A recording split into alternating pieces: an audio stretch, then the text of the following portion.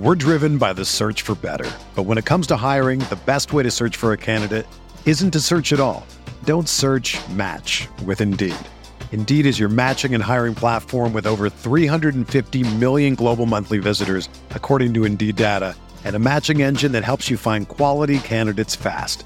Ditch the busy work. Use Indeed for scheduling, screening, and messaging so you can connect with candidates faster. Leveraging over 140 million qualifications and preferences every day, Indeed's matching engine is constantly learning from your preferences, so the more you use Indeed, the better it gets. Join more than 3.5 million businesses worldwide that use Indeed to hire great talent fast. And listeners of this show will get a $75 sponsored job credit to get your jobs more visibility at Indeed.com/Blue Wire. Just go to Indeed.com/Blue Wire right now and support our show by saying that you heard about Indeed on this podcast. That's Indeed.com/Blue Wire. Terms and conditions apply. Need to hire? You need Indeed. This podcast episode is brought to you by Coors Light. These days, everything is go, go, go. It's nonstop hustle all the time. Work, friends, family, expect you to be on 24/7. Well, sometimes you just need to reach for a Coors Light because it's made to chill. Coors Light is cold lagered, cold filtered, and cold packaged. It's as crisp and refreshing as the Colorado Rockies. It is literally made to chill. Coors Light is the one I choose when I need to unwind. So when you want to hit reset, reach for the beer that's made to chill. Get Coors Light in the new look delivered straight to your door with Drizzly or Instacart. Celebrate responsibly. Coors Brewing Company, Golden, Colorado. We're here.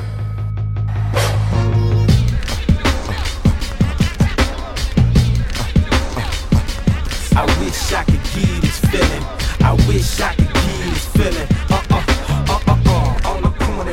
What up, everybody? Welcome to another episode of the Corner Podcast. It is official. We have made the transition to Blue Wire. So we had a couple of weeks of testing out the new format.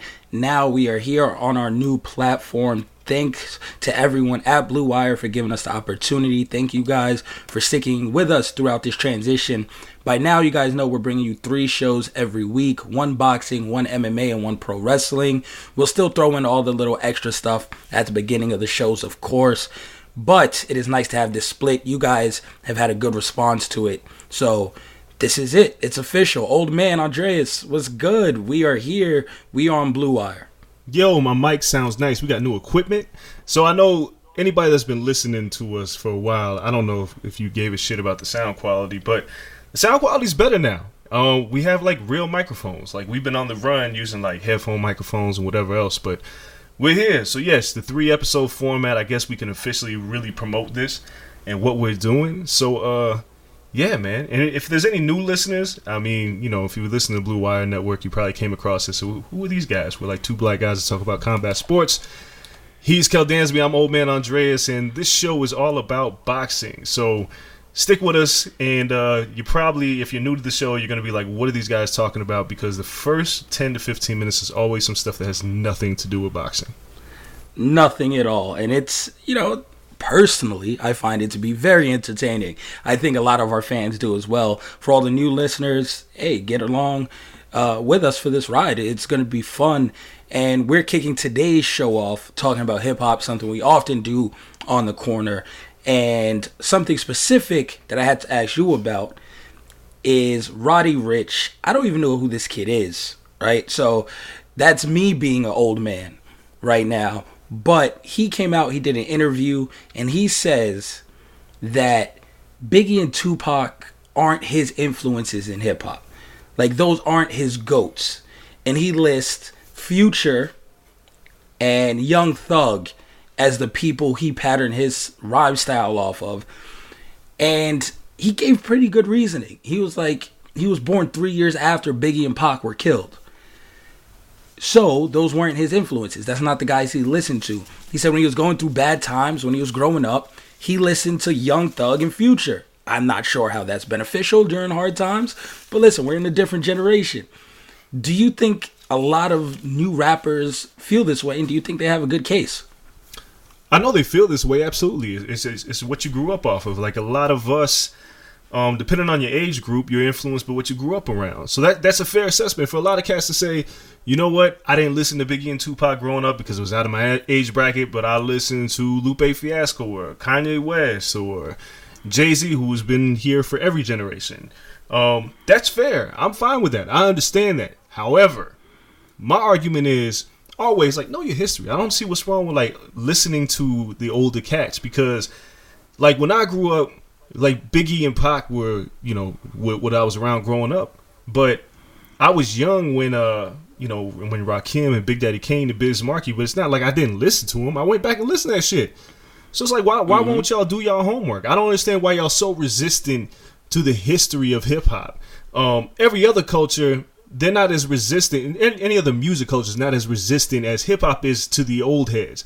Like, you talk about guitarists and rock, and people always refer to Hendrix, or they refer to Clapton, or they refer to, you know, even Kurt Cobain, who has been dead for years, is somebody that's still an influence to a lot of young rockers today. So it's like, why can't we do this in hip hop? I don't understand. That's the part I don't understand, is the willful ignorance of not wanting to know your history in hip hop. That's crazy to me.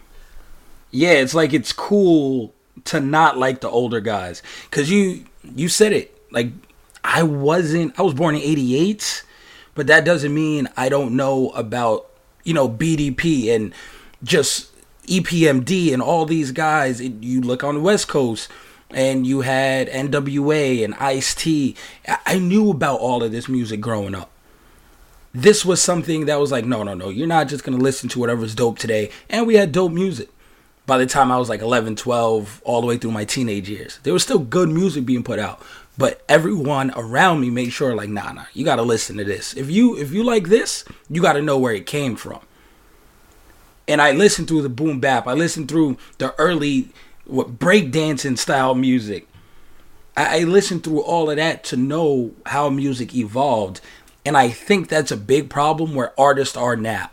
When we complain, or not we, you kind of softened your stance on this in your old age. But a lot of people complain about the quality of music today, outside of the Kendricks, outside of the J. Coles. And a lot of the mumble rap guys I don't even know, they're not even mumble rap anymore. The Young Thug clones, I will just call them. And it's like they only listened to Lil Wayne growing up. Drugged out Lil Wayne, not even early Lil Wayne. And that's everyone's style. And you can just tell, like, they're not diverse. And you can tell the people who did listen to other stuff, because they're just leaps and bounds better than everyone else. That's kind of hitting the nail on the head. It's like, yo, you have the opportunity to listen to all this music to grab from, to be influenced by. Like, when you look at the great singers, is there a great singer today who was like, man, I ain't listening to Michael Jackson, that's out of my age bracket? You know how fucking stupid that sounds? That sounds ridiculous, right? It's like, you know, like Luther, Whitney Houston. Like, everybody knows who Whitney Houston is. There is no singer that's going to be like, man, I ain't listening to Whitney Houston, that's out of my age bracket. No, Whitney could sing. That was the point. Michael could sing. That was the point. Stevie Wonder could sing. Marvin Gaye could sing. And the list goes on and on. So it's like, you shouldn't be so resistant and wear a badge of ignorance as like pride. It's not the same thing. To say that you didn't grow up on it, that's cool. I'm fine with that. I'm fine with cats saying I didn't grow up around that, so excuse me if I didn't know the entire Tupac catalog. That's fair. But to say, and I'm not going to listen to it, that's a problem. And that's where the problem lies. No, I agree. And we talked about this, I guess, in a different sense as well. And when we talk about the younger generations and just people even my age not knowing the history of things and not knowing the history of civil rights and not caring to go back and educate themselves, that's something we've talked about a lot. And this is the biggest thing. Like, in music, it's like, okay, we can kind of give you the pass, but a lot of young kids are doing this everywhere. So you see people, like we'll talk about in MMA, on our MMA episode, where a guy like Mike Perry's just using the N-word just because. Oh, my God. But people don't educate themselves to go back and know the history behind things. So now a lot of that shit is cute. That shit ain't sweet. Nah, yeah, it's still not cute. But, you know, like, a lot of people are just like, oh, so what? What's the big deal? I mean, listen, man. Again, it's like Roddy Rich. I've listened to Roddy's music. I'm not the biggest fan, but I will say I've listened to his music. But it's like, I just feel like in order to excel in this, well, maybe not, man. Maybe the reality is you don't have to know everything to excel in this culture. I just feel like, for me, I need to know everything about what I'm doing in order to do it properly. A lot of kids be like, yo, I just want to do music like Future. And they've actually been able to get by. There's cats that have been able to get by doing that. So I guess it's not what's good for the goose is good for the gander, because that's not necessarily true, because the industry is kind of stupid, and people who listen to music are kind of stupid, and I think a vast majority of people are stupid. And maybe if you listen to us, I'm not necessarily calling you stupid because you're listening to us, but I think some people, like 9 out of 10 people, are dumb. So the reason why the worst music gets the biggest shine is because people don't give a shit. And I think I've referenced this before when we talk about like the civil rights movement. I've said this before, like, talk to your parents and ask them what they were doing during the civil rights movement. A lot of them are going to be like, nothing. Because it wasn't as big as we made it seem to be. As we look at it today, we look at like the civil rights movement as like this huge movement of people. It really wasn't. We look at war, like your boy Donald Trump is going to, doing this war in Iran. But we look at war and we think, oh man, there's all these people fighting. It's really not. It's like these small sectors of people going to war in this like small concentrated area.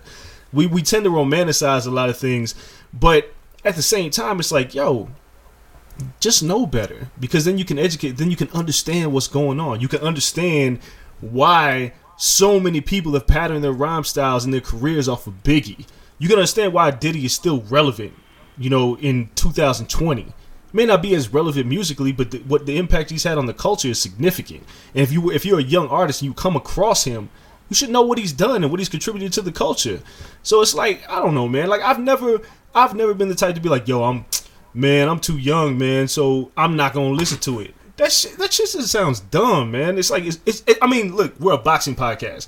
If you go, Floyd Mayweather is the greatest of all time because, Muhammad Ali fought, I wasn't even born yet, so I ain't even checking for Ali fight. You know how stupid you sound? Complete idiot, man. Kick you the hell out of here. End the conversation. Straight up. No, yeah, that's what I feel like a lot of people are doing, and the narrative is, oh, so that's okay.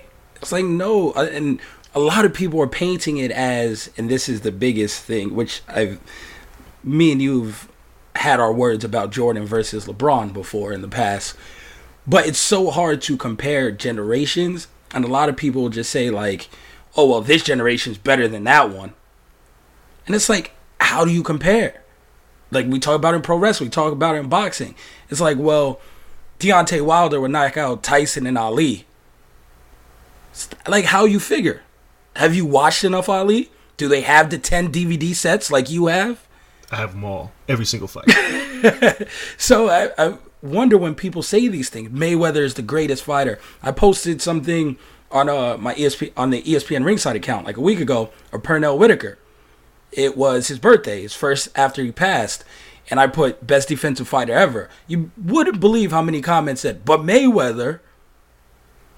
Yeah. I'm just like, that's fair if you watched mad Pernell Whitaker fights. Exactly. Have you seen Pernell Whitaker? Can you make an educated decision on this? No. And a lot of people are saying like, Future's one of the GOATs.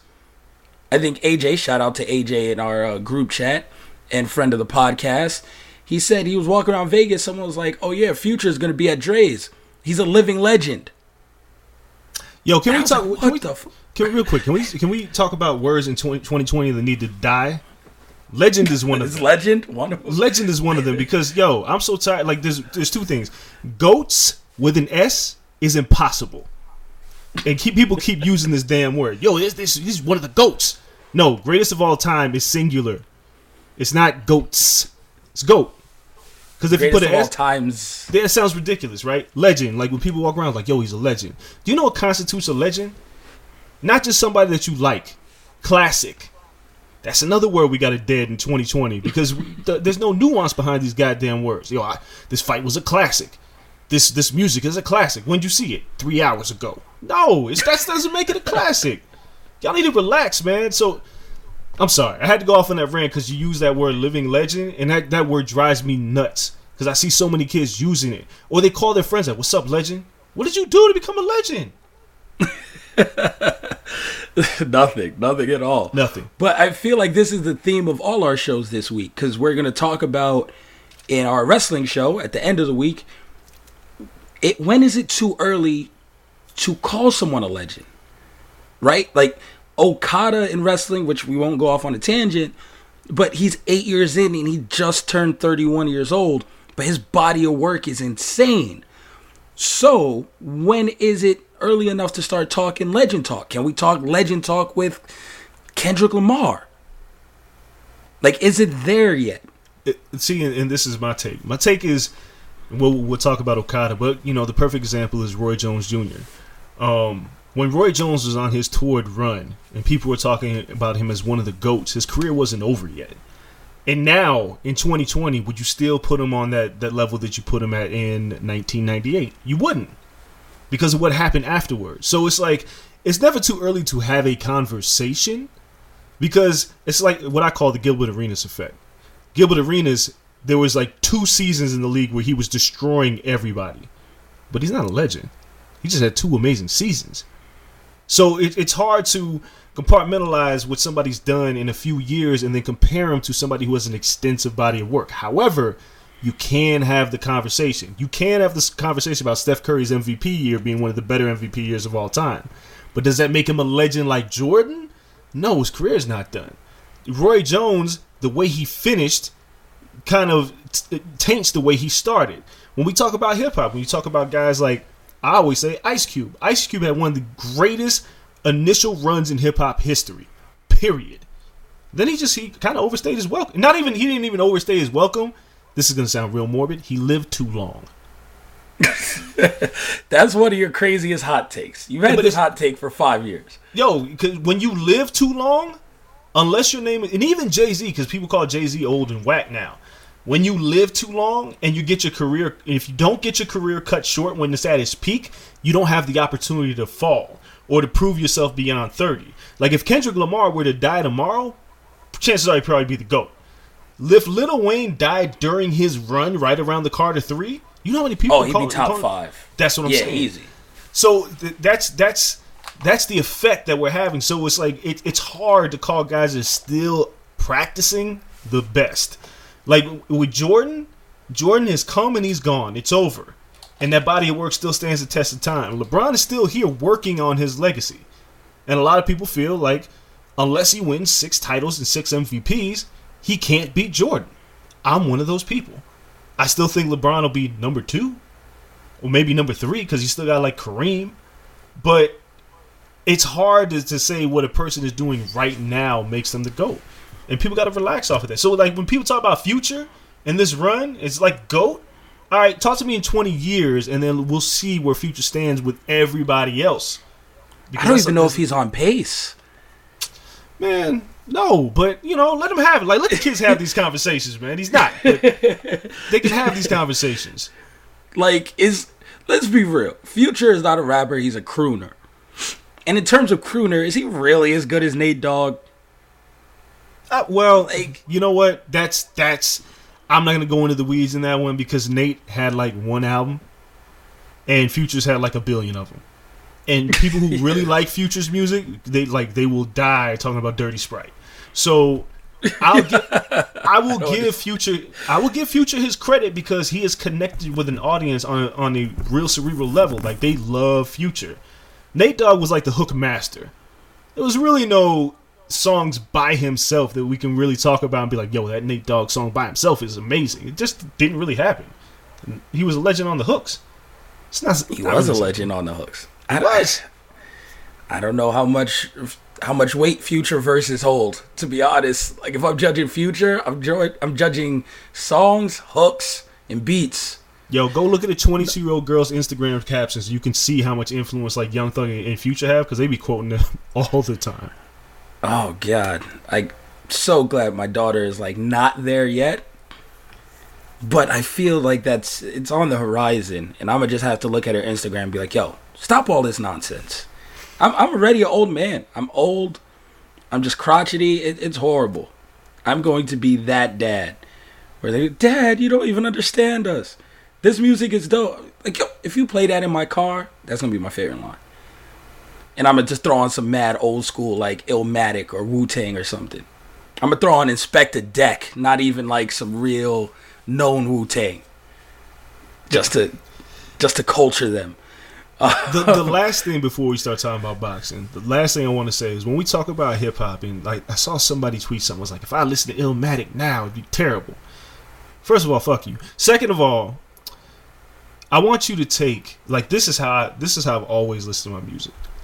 You take any artist and you write their lyrics down. Because I used to be notorious. When I was a kid, I wrote down everything. Or go to Genius, because you're lazy as shit. Go to Genius and just look at the words that Nas was spitting. Look at the words that Rakim was spitting. Look at the words that Kane was spitting. And then compare them to some of your favorite rappers today. Forget the beat. Just look at the words. Look at the poetry. Nas's poetry is unparalleled on Illmatic. It's just simply unparalleled. You call that whack? That's like calling James Baldwin whack. And he wrote back in the day, kids. Yeah. He's not, it's like your favorite, like, it's just the same thing with movies. Like, when we talk about movies, like, movies have changed, special effects have changed. But that doesn't take away from the fact that a film like The Godfather is a classic no matter what year you watch that shit in. Because Scorsese's Eye was phenomenal. De Niro in 2 was phenomenal. Pacino was excellent. Marlon Brando was excellent. No matter what time frame you put them in, that's classic. I don't think some of these artists today, like, who's listening to D4L? We can talk about the cats from the early 2000s. Who's listening to D4L? Is Nelly a legend? No. No. He made some hits. No. He had hits. He had a run. He is not a legend. No. So chill. No. Yeah. Ooh, tell him. I like that. I like that ending right there. That's where we need to stop it. Let's get into some boxing talk. But we're not diving into like the heavy hitting fight breakdowns or anything yet. Because the best thing that happened in boxing this week is Terrence Crawford versus Errol Spence on Twitter. Yo. Hand claps for goddamn Terrence Crawford for coming out your cell and talking that shit. Listen, I have said this for a long time now. Terrence Crawford needs to call these guys out. And if he's as spicy as you say he is, because you spent some time with Terrence. I've never spent like real time with Terrence Crawford. Interviews, sure, but you spent some time with him with his boys. He was roasting me. Like, when I say I had to be on it, I had to be on it. Because every little thing, everything is a competition. Don't misspeak. You're going to get roasted. We were putting money, putting push-ups. Yo, it was crazy. His boy was looking out of the ESPN studios to like the Hudson River, right? Because it's right over it in Brooklyn or whatever. And he's looking. He's like, yo, I bet you there's sharks in there. Terrence was like, 50 push-ups. His boy's like, what? I'm like, yo, there's sharks in there. And he's like, just for you talking up, 100 push-ups. Let's bet right now. And I was like, fuck. So he made me, I Googled if there's sharks in the Hudson River. And by the way, there's been one known shark attack in the Hudson River. He lost. He had to do his push-ups right before first take. I ain't give a fuck. He had to bang him out right there. And then 2 seconds later, he's trying to bet on something else to double up. Like, he's that competitive. He's that into shit talking. Everything was shit talking. Him, Bomac, shit talking. The man shit talks in chess. Chess. It's a silent sport. He shit talks while playing chess. Everything he does is that. And it's so crazy that he never let that out before now. That's who he is. He's stifling who he is. Because I'm speculating here, but he has this thing that he always says he wants to do it the right way. And he wants to show people. And he kind of wants to be like a role model. He's anti-Charles Barkley in that sense. Where I'm just like, no, don't. Just be you. The best role model you can be is being yourself. And telling every other boxer to just be themselves. Don't be Mayweather. Don't fake stuff. Don't, work yourself into a shoot like Adrian Broner did. Just be you. And this is who Terrence Crawford is. He pops shit on a whim. And his tweets, what's even funnier than those, were the comments to random ass people underneath them. Everyone could get it. He wanted all the smoke. And that's how he is. Really. And we're finally getting to see that. This is entertaining. Listen, man, like I said, the reason why people watch Floyd Mayweather fight was because of what he did outside of the ring, because you never left the Floyd Mayweather fight going, man, I felt really satisfied. It just didn't happen. Every once in a while, maybe the Cotto fight or the first Maidana fight or, Pretty Boy Floyd, you were like, yeah, I'm satisfied. But later on in his career, you were like, you never left the Floyd Mayweather fight satisfied. But what he did outside of the ring is what got you intrigued. And for Terrence Crawford, he puts on exciting fights. So it's like, why wouldn't you, especially when you're on the wrong side of the street where all the welterweights are with PBC, why wouldn't you trash talk all of them? Because if they're not willing to fight you, you need to make them seem like they're pussies. So it's like, why wouldn't you be like, yo, Errol Spence, you a punk? Like, Danny Garcia, you're a punk. Like, you all should be wanting to fight me. I am a title holder. You should want my belt. That's what you should be doing. And even if you're friends, there's nothing wrong. Like, Cal, I'll talk shit to you. You're my friend. Yeah, and all the time. Like, this is what we do, especially as black folks. This is what we do. And in boxing, everything is pro wrestling, right?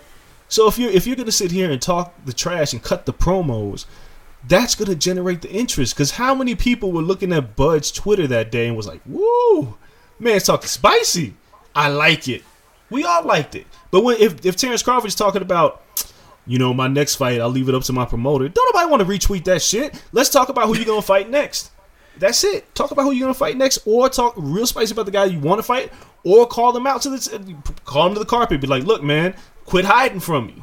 It's a fight. Like, this is a fight. There's nothing really gentlemanly about a fight. It's two people punching each other in the face and one of them gets concussed. Do what you got to do to make a fight happen. But do it like you said.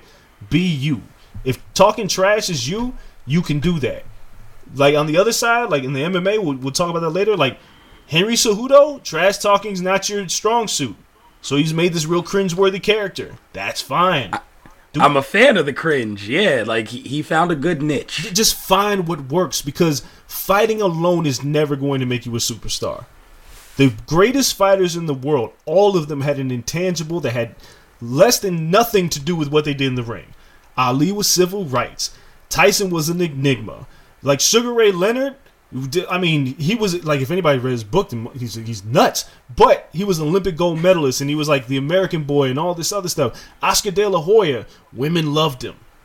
Deontay Wilder's killing people and talking about legalized murder, but it's the stuff he says outside of the ring to get you intrigued. And then you watch it, be like, oh shit, I like that. It's so much that has to do with what happens outside. Pro wrestling. The greatest pro wrestlers, like not anybody, a lot of people could wrestle. But the best ones were the ones who can also get you engaged in that character, which is why The Rock and Stone Cold Steve Austin were so big. Ric Flair.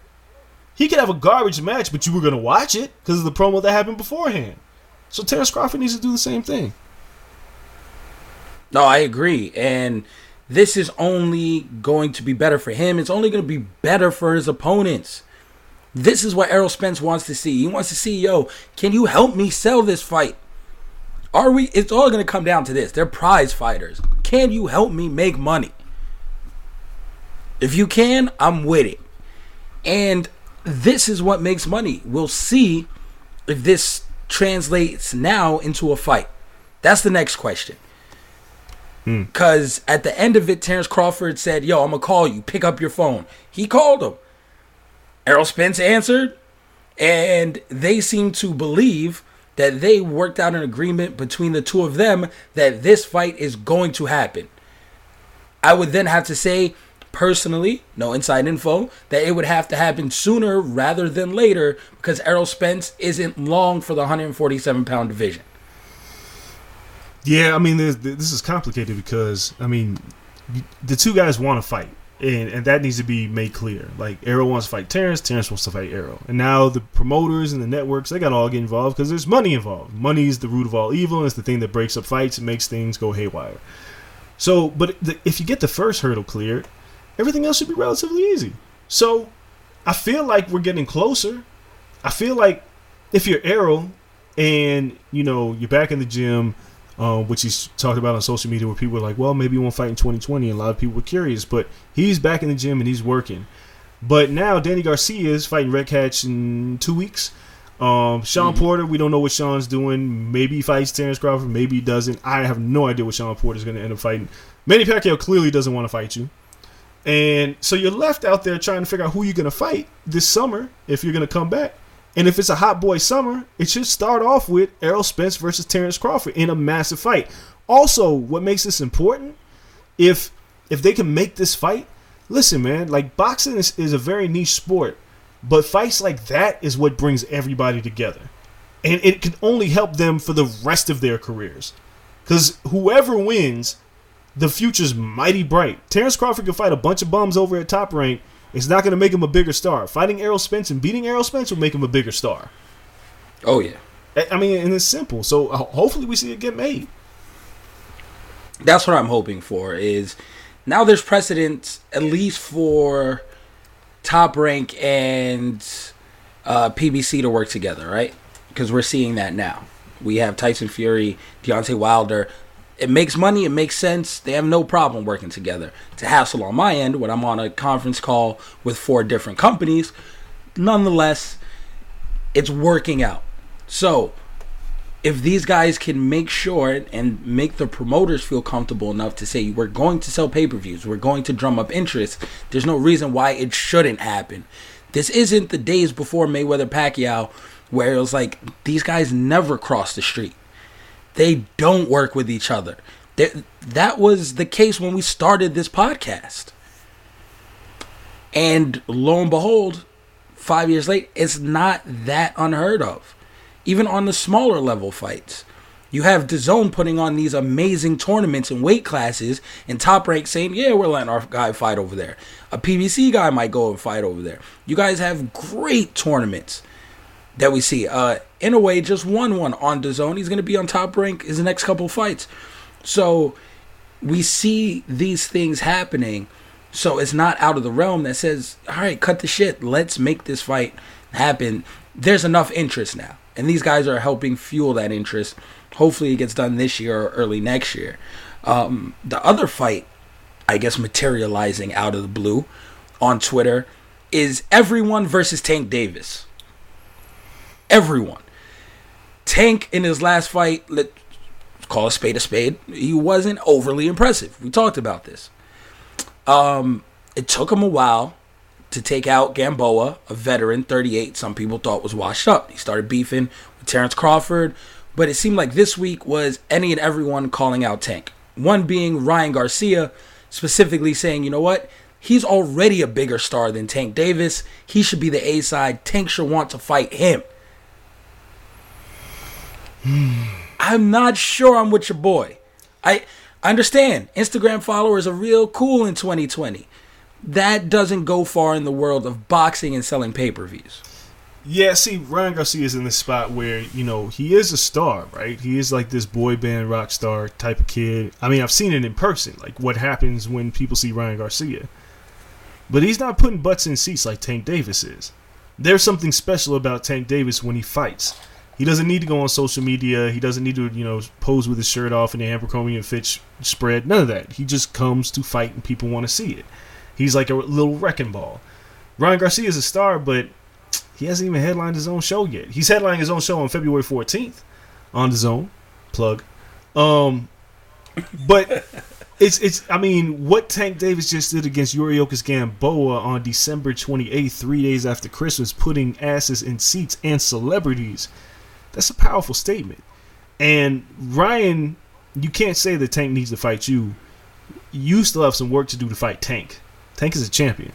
He's got some work to do. So, I mean, everybody calling out Tank, I get it. After you see him fight Gamboa and you see the pull that Tank has, somebody wants to pull the curtain back and stop Tank before somebody else gets the opportunity to. Because there's a lot of people that figure that Tank is not as good as advertised after the Gamboa fight. They could all be very well wrong, because we talked about this last week. One performance doesn't make your entire career. There are people who've had terrible performances, bounced back, and looked amazing. This could be that for Tank. But in Ryan's case, relax. Go fight Fonseca on the 14th. Get a big win. Keep working with Chepo and Reynoso and get your shit together. But that Tank smoke ain't for you yet. Not yet. Chill out. Not yet. And then you have a guy like Devin Haney throwing his name in the ring, said he wants to fight both of them. I mean, listen, y'all know how I feel about Devin Haney. I think Devin's a guy who is going to actively pursue everybody. Like, I think he wants to fight everybody, and it makes sense. Like, he's young, he's really good, and why wait? That's his mantra. What am I waiting for? What do I need to prove myself for? Because in Haney's case, he's sparred with a lot of these guys already, and he's given a lot of guys hell. So why not? So I'm not mad at him. If he wants to call everybody cool, but my problem with Ryan calling out Tank isn't the call out; it's saying I'm a bigger star because you haven't proven to put butts in seats yet. I need to see that. Yeah, and these guys are now racing to be this, superstar, where it's like, yo, chill. Like, kind of build up to it. You're 20, 21, 22. Tank's kind of the old man at 25. Right. Of that whole young wave. It's like he built up to that. He's now working towards being at his first pay-per-view, and this is wildly early for him. Like, Haney will get there. Garcia will get there. Honestly, rushing the fight against Tank, someone's taking an L. I think Tank could probably get through it because of his fight style. I'm not sure if Ryan Garcia has the resume right now to be taking an L to another young up-and-coming star. No, he doesn't. Everybody's got to lose. And it's a lot. Yeah, it's a lot different than like Teofimo taking an L to Lomachenko if he loses. Yeah. People be like, oh, okay, that makes sense. No, you take an L to one of your peers, nah, it's not looking great. So they need to slow down. It's a long career. They're running a sprint and forgetting it's a marathon. Yeah, but it's kind of fun that everybody is. I mean, I do enjoy everybody talking trash to each other. It's like, you might as well. What else are you doing on social media? So take aim and fire. You're probably not going to get that fight anyway, so it's like, why not? At least start drumming up interest for when the fight does come. Because, I mean, you look at a guy like Deontay Wilder, who was beating up, for lack of a better term, tomato cans for much of his career before he fought Stavern. And when he beat Stavern, then he started talking about there needs to be one champion. And then for a while, we were like, all right, whatever, Deontay, go beat up somebody that's worth a damn. They just kept beating people up. And now he's saying there can be one champion. Now we're like, yeah, it could be one champion. Now we're kind of with him. But you have to start generating that interest early. So, like guys like Teofimo, Ryan Garcia, Devin Haney, Virgil Ortiz, it is your time right now to take advantage of social media, take aim, and fire at your target. Even if you don't get the fight, somebody's going to say something and you're going to generate some interest.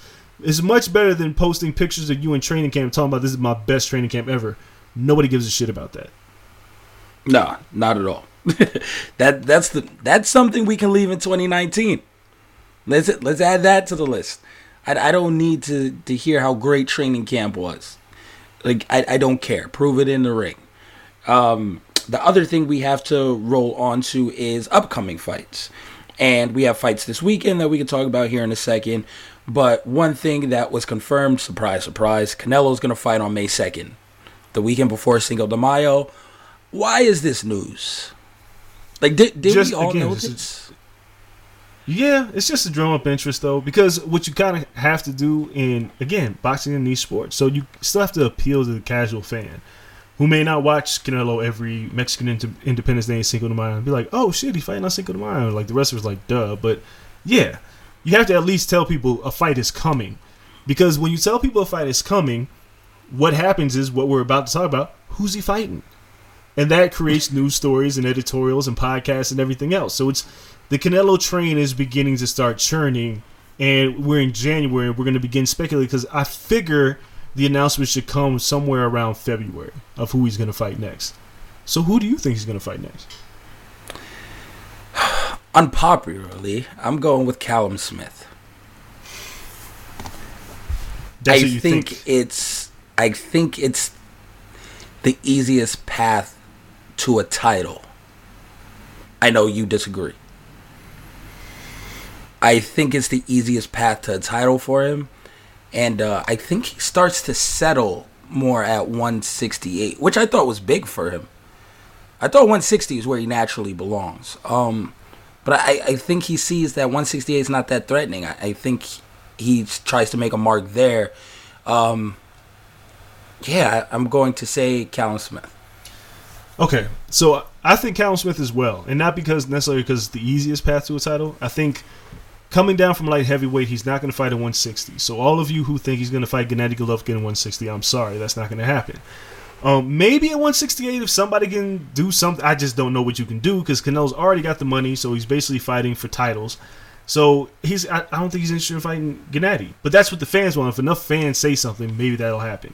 But I think he wants to be a true 4-division champion. In order to do that, Rocky Fielding wasn't a true super middleweight champion. Callum Smith is. So yeah, I think that's going to happen. The other option is Billy Joe Saunders. And the only problem with Billy Joe Saunders is, like Demetrius Andrade, they're not particularly fun to watch in the ring. And Canelo's the type of guy now who looks for guys who bring their own set of interests and eyeballs to his fight. Callum Smith brings an overseas crowd. Billy Joe Saunders does as well, but I don't think a lot of people are particularly interested in watching Billy Joe Saunders fight. And then you look at that last performance on the undercard of the Logan Paul KSI fight, and people are like, they weren't terribly thrilled by it. So I'm going to go with Callum Smith. I think it's going to be Callum Smith. I'm going with Callum. Billy Joe Saunders, I think he stops Billy Joe Saunders because he got hit a lot that last fight. But I couldn't pick out Billy Joe Saunders walking down the block at all. You put 5 people walking down the block, you say one guy is a boxer. I couldn't tell you, 1, that Billy Joe Saunders is the boxer. 2, who the hell he is walking down the block. And I get paid to do this. So he's like, I can't picture a casual fan. He's just not the guy where you say, yeah, you know what, this guy's a world champion. Like, he just doesn't look like, in the ring, his style isn't pleasing. I could see maybe a fight with him after, in September, if Canelo really doesn't want to go back down to 160 and fight Gennady. It might be done. He might truly be done with Golovkin. No money is going to bring him back to fight a 38-year-old Golovkin, and he might say, you know what, I'm moving on. And maybe he goes for a clean sweep of the belts at 168. Yeah. So, I don't know. I mean, the clean sweep is, I'll say this, is much easier at 168 than it is at 160. Oh, yeah, definitely. Definitely. I mean, here's the thing. Like I just kind of mentioned about Tank's fight, Saunders didn't look great in his last fight. But then you go back to the David Lemieux fight, and Billy Joe Saunders looked like a fucking wizard in there. So it's, a lot of times you're only as good as your last fight. Saunders is a dangerous fighter. He's not a guy that I think will get steamrolled by Canelo. I think it'll be competitive. I don't necessarily know if it'll be fun. I think Callum Smith, as hard-hitting as he is, he presents himself a lot of openings for Canelo to take advantage of, and I think we can have a more exciting fight with those two. Gennady obviously is the guy that we bring the biggest and the most eyeballs, the most interest, probably the best fireworks, because Golovkin, after the Derevchenko fight, looked a little bit slower, started looking his age. He got hit more. So that would feel like a war. But I think Canelo's trying to balance that out, and he just doesn't like Triple G.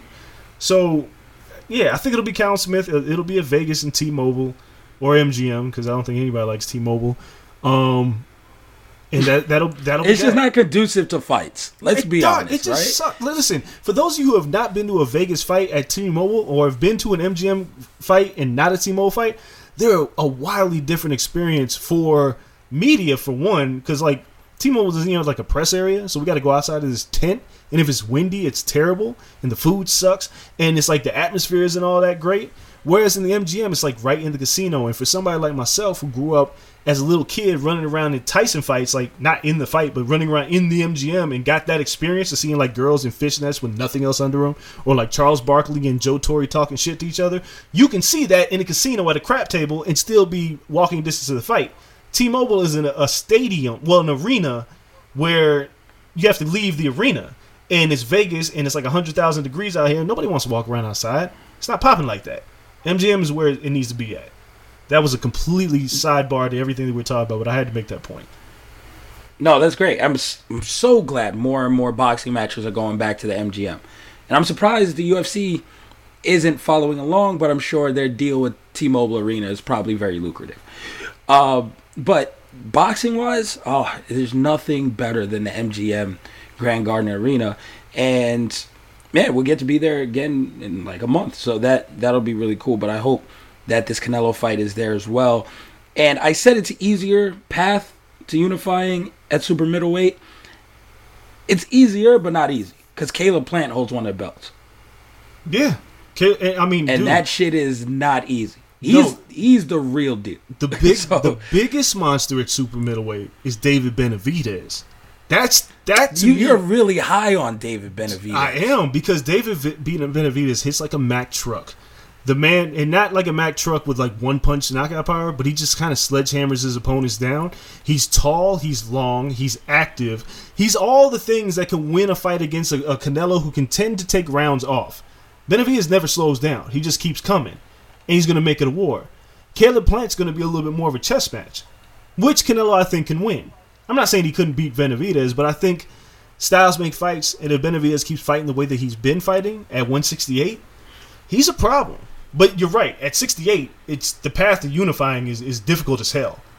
60 is... Yeah, I take that back. Yeah. Like, he's not far. He's not far at 60. He can go get his one title back and then fight a Charlo and unify the titles. No, because then... No, Golovkin took his title. So that's not easy. Well, it's not. Charlo's not easy. And then Andrade, yeah, sure. It's like, I mean... Demetrius... Like, if you fight Boo Boo, like, Golovkin should fight Boo Boo next and take that belt anyway. Yeah, that shit ain't happening.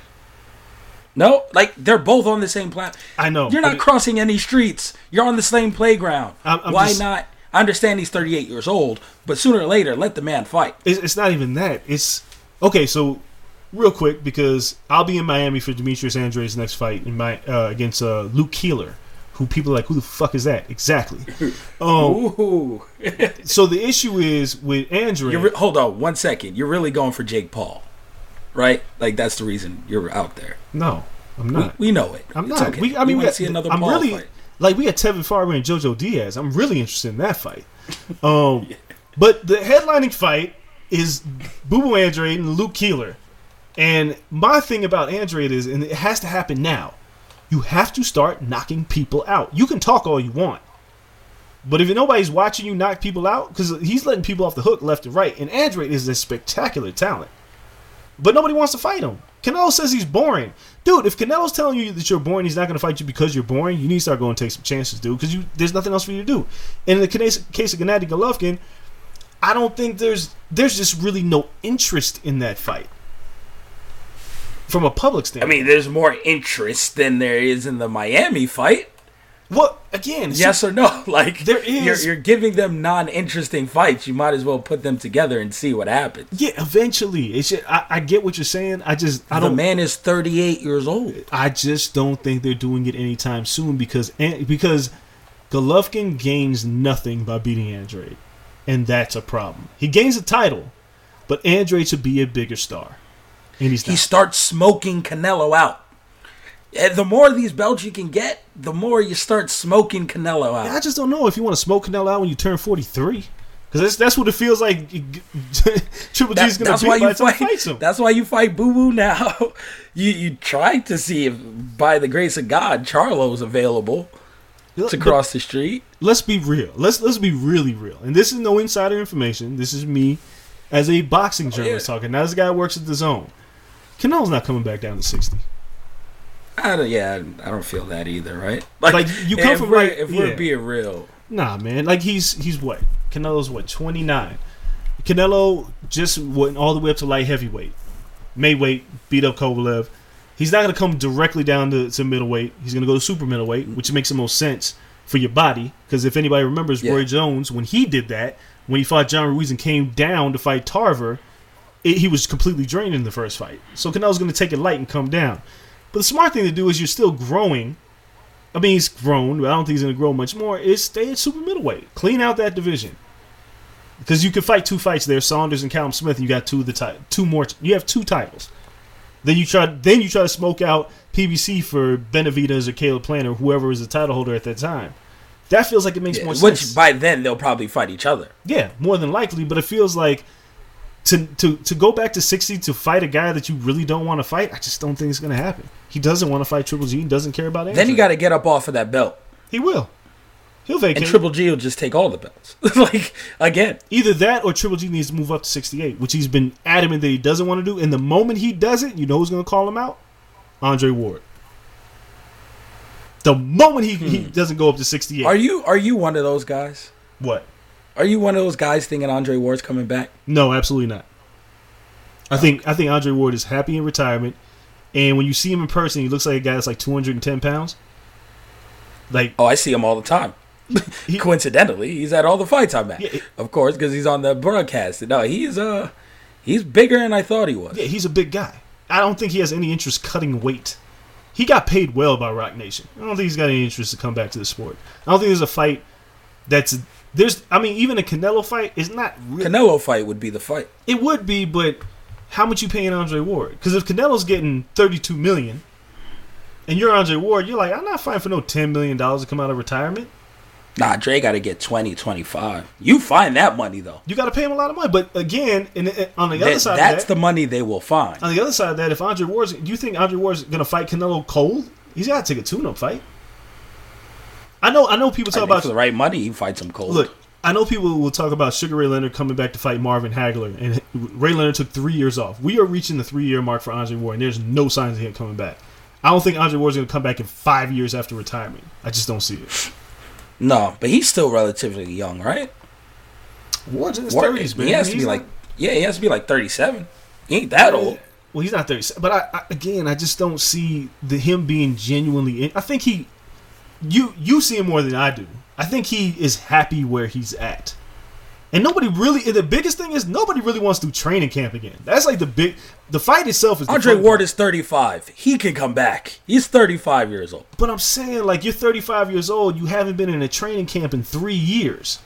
You really want to put yourself through a training camp? Again, I see him all the time. It looks like he can fight tomorrow. He's big, but he's in incredible shape. Looking like that and being in boxing shape are two completely different things. Very true. He can look fantastic. He can go and run a couple miles here and there, but being in boxing shape for a 12-round fight against arguably the number one pound-for-pound fighter right now, yeah, I don't know if he's genuinely interested in that. And you have to pay that man a lot of money. I don't see it. I don't see him coming back. But anyway, point is, if Golovkin moves up to 68, Ward would be the first person to be like, bitch, you ain't want to fight me at 68, now you going to fight Canelo? He'll call him out. I'm sure he has to call him out immediately. I would. Yeah. No, yeah. I mean, again, Ward also likes talking shit.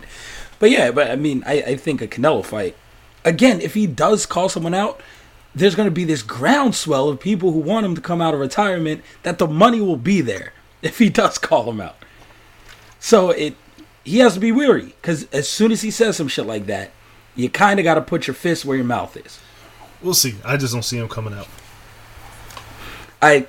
I'm in the middle. I could see him fighting Canelo for the right price, cold for the right price, but I'm not saying that'd be his best performance or a win, but I could see it happening. Before we get out of here, Clarissa Shields is fighting this weekend, coming back after...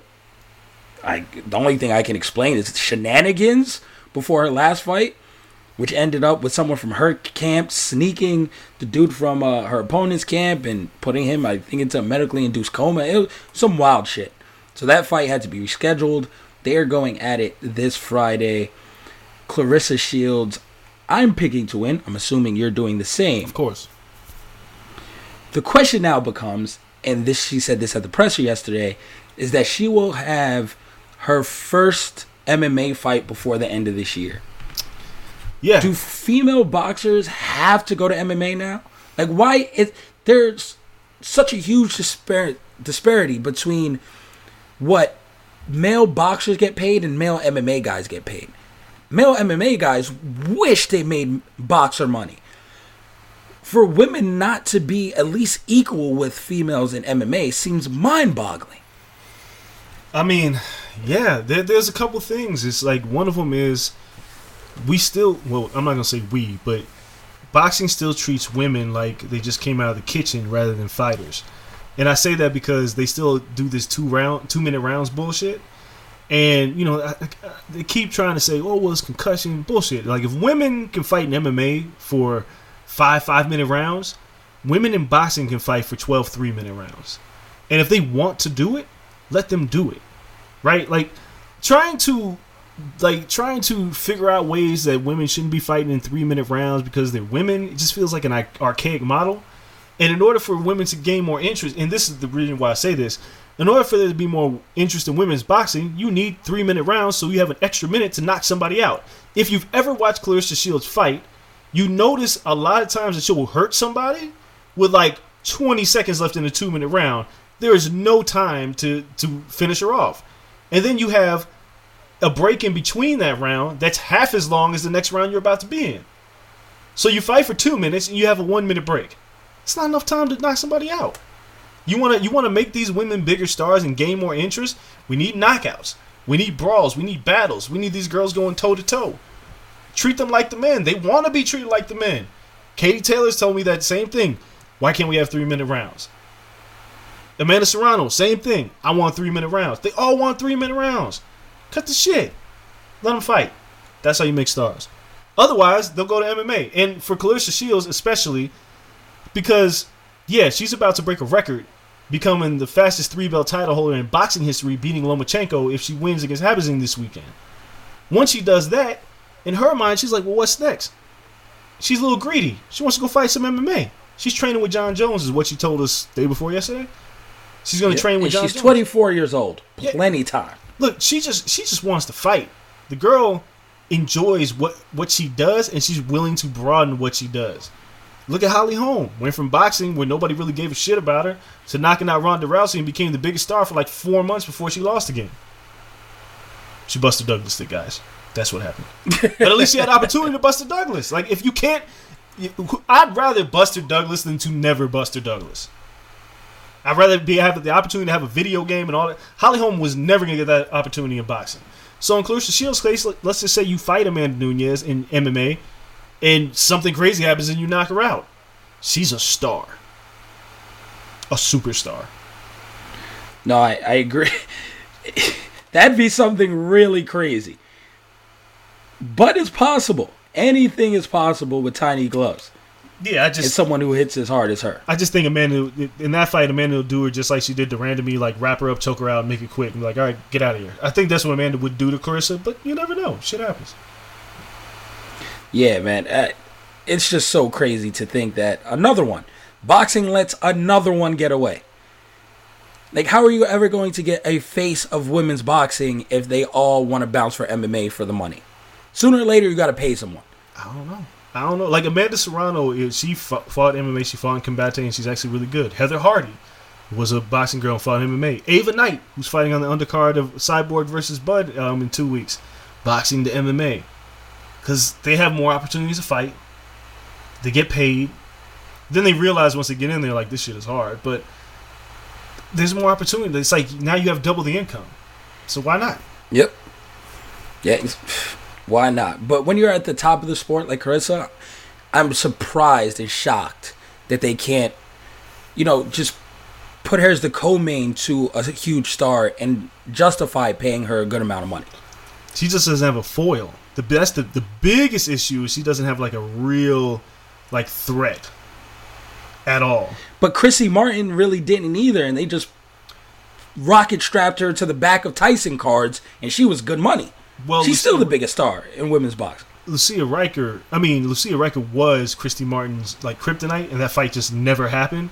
But the thing about Christy Martin was kind of like Ronda Rousey, not the same because Ronda was actually pretty skilled. Christy was just like bludgeoning people. It was the new car scent of like this woman and the narrative. What was she? The coal miner's daughter and shit. Like it was all this. Yeah. It was like this whole narrative behind Christy Martin that made her a star, and then she fought on the Tyson undercards, which. It rocketed her to the moon. But now we're in 2020 where the reality is that your attention is taken away by so many different things. So in order for me to focus on boxing, I need to be really interested. And every great fighter needs a great opponent.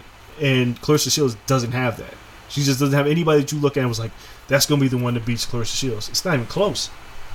Well, she has it in MMA. Her targets are set on Amanda Nunes. Kayla Harrison's waiting in the wings for whoever wants the smoke at, I guess, above 145. I mean, it'd have to be a 155-pound division like PFL has for Harrison. So, I don't know. Plenty of intriguing options going forward for Clarissa Shields, and we just have to watch That's our show for today. We want to thank you guys for listening along to our first show on Blue Wire. Make sure you guys tune in again tomorrow. We'll be bringing you our MMA show, and then the day after that, our pro wrestling episode for this week. We want to thank you guys. It's been a great transition. Thank you to Blue Wire. Can't wait for the next show. See you guys tomorrow. We're out. Peace. Nobody builds 5G like Verizon builds 5G. Because we're the engineers who built the most reliable network in America. And the more you do with 5G, the more building it right matters. The more your network matters. The more Verizon engineers going the extra mile matters. It's us pushing us. It's Verizon versus Verizon. 5G built right from America's most reliable network. Most reliable based on rankings from RootMetrics second half 2020 U.S. report of 3 mobile networks. Results may vary. Award is not an endorsement.